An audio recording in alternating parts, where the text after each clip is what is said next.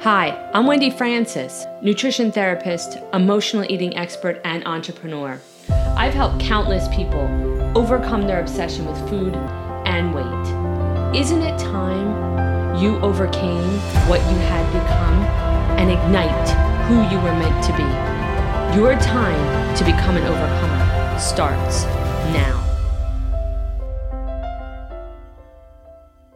Hi, everyone. Thank you so much for joining me for another edition of Overcoming Your Emotional Eating. So on this call, it's one that many people can relate to. First of all, this call is live on a pre-recorded line with a client. And we're talking about salty, crunchy cravings. So many of us have very specific cravings. We don't necessarily always boil it down, no pun intended, to the specific texture or flavor that goes with that craving. But it is important to do that because it can show you patterns of recognition that you have in your food. It's part of the psychology of eating, realistically. So take a listen to see what this caller and I talk about with respect to the salty, crunchy craving.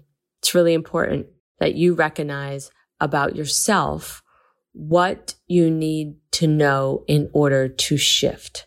The first step in healing is always awareness. So take a listen to see what you can become aware of. Thank you, as always, for joining me. And go ahead and check out my social media on Facebook, Insta, or LinkedIn. I'm there every day of the week, giving you a little bit more content, helping you continue to overcome your emotional eating. Thanks so much for joining me.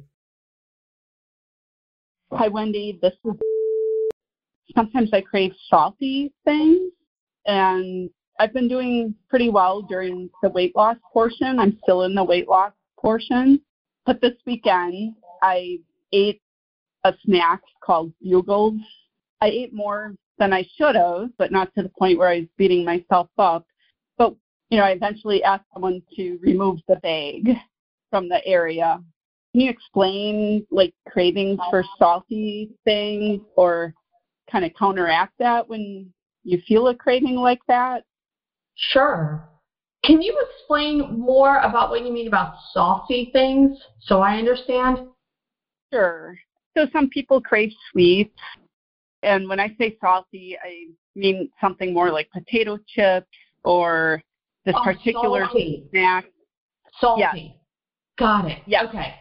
I thought you were saying saucy, and I was trying to, in my mind, rummage through, what is something saucy? I've only heard people call that. Okay. Salty, correct? Correct. S-A-L-T. Got it. Okay, now we're on the same page. Thank you.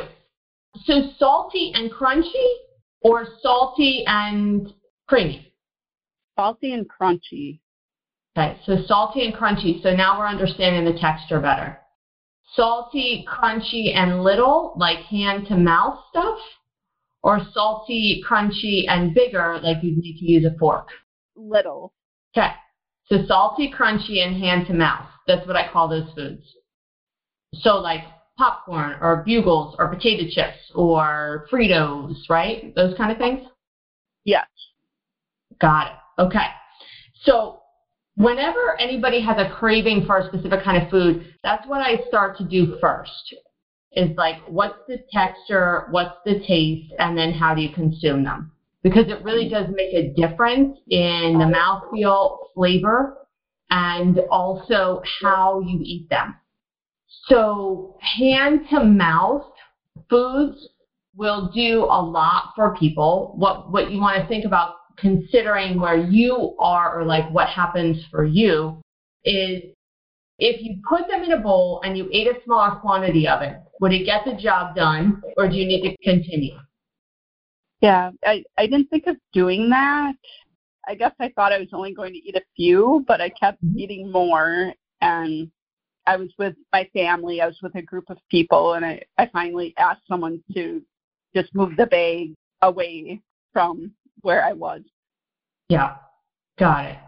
So there's a couple things going on with that kind of food, and these are all things to consider. Sometimes in the moment, But right now you can actually just think back and see if it did any of this. So crunchy tends to relieve stress in our jaw if we have any.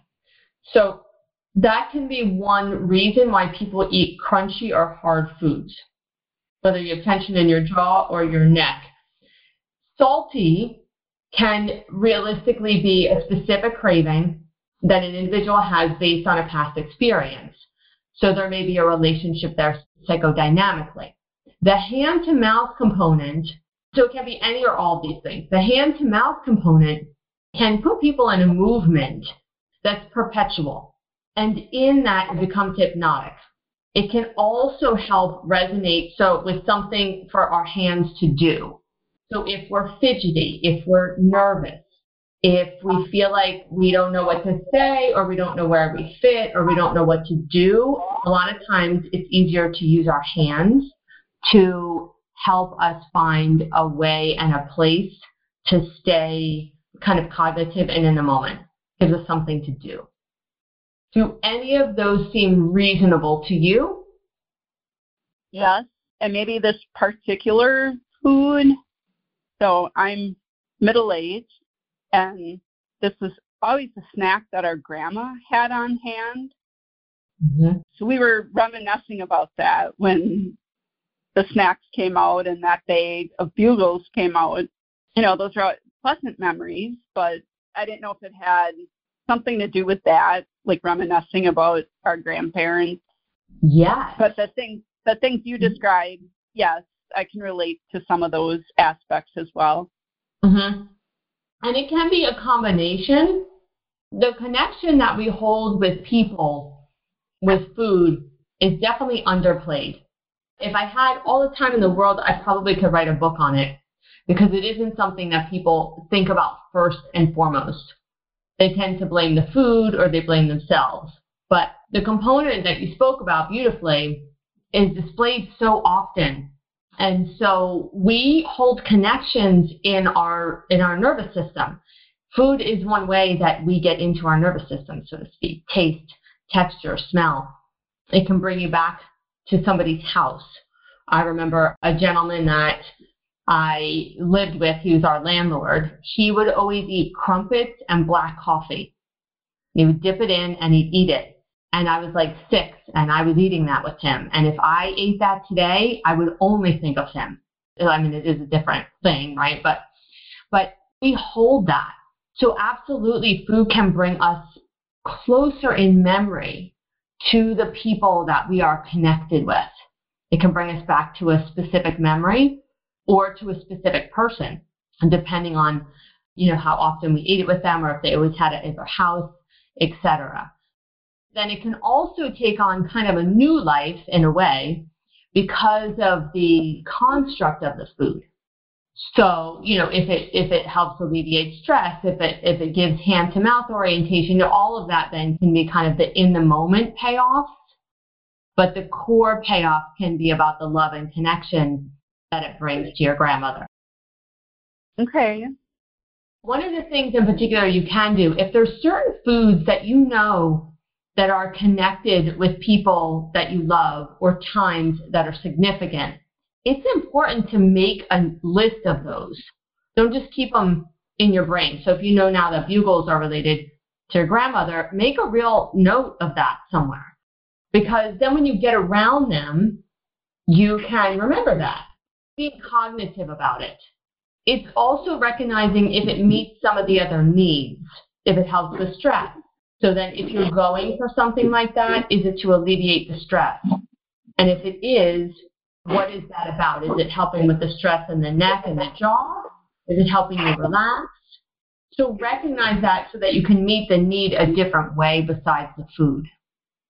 I've even had people who can recognize the food that's related to the individual and almost look at it and fondly remember, instead of eating it, fondly remember either eating it at your grandmother's, or in this case, or eating it with whomever, and like reminisce without eating it, so that it still gives you that same connection.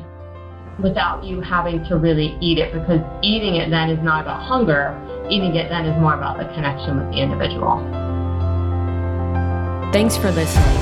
If you like this podcast, share it with a friend. Rate, review, and subscribe. You never know who you'll help become the next overcomer.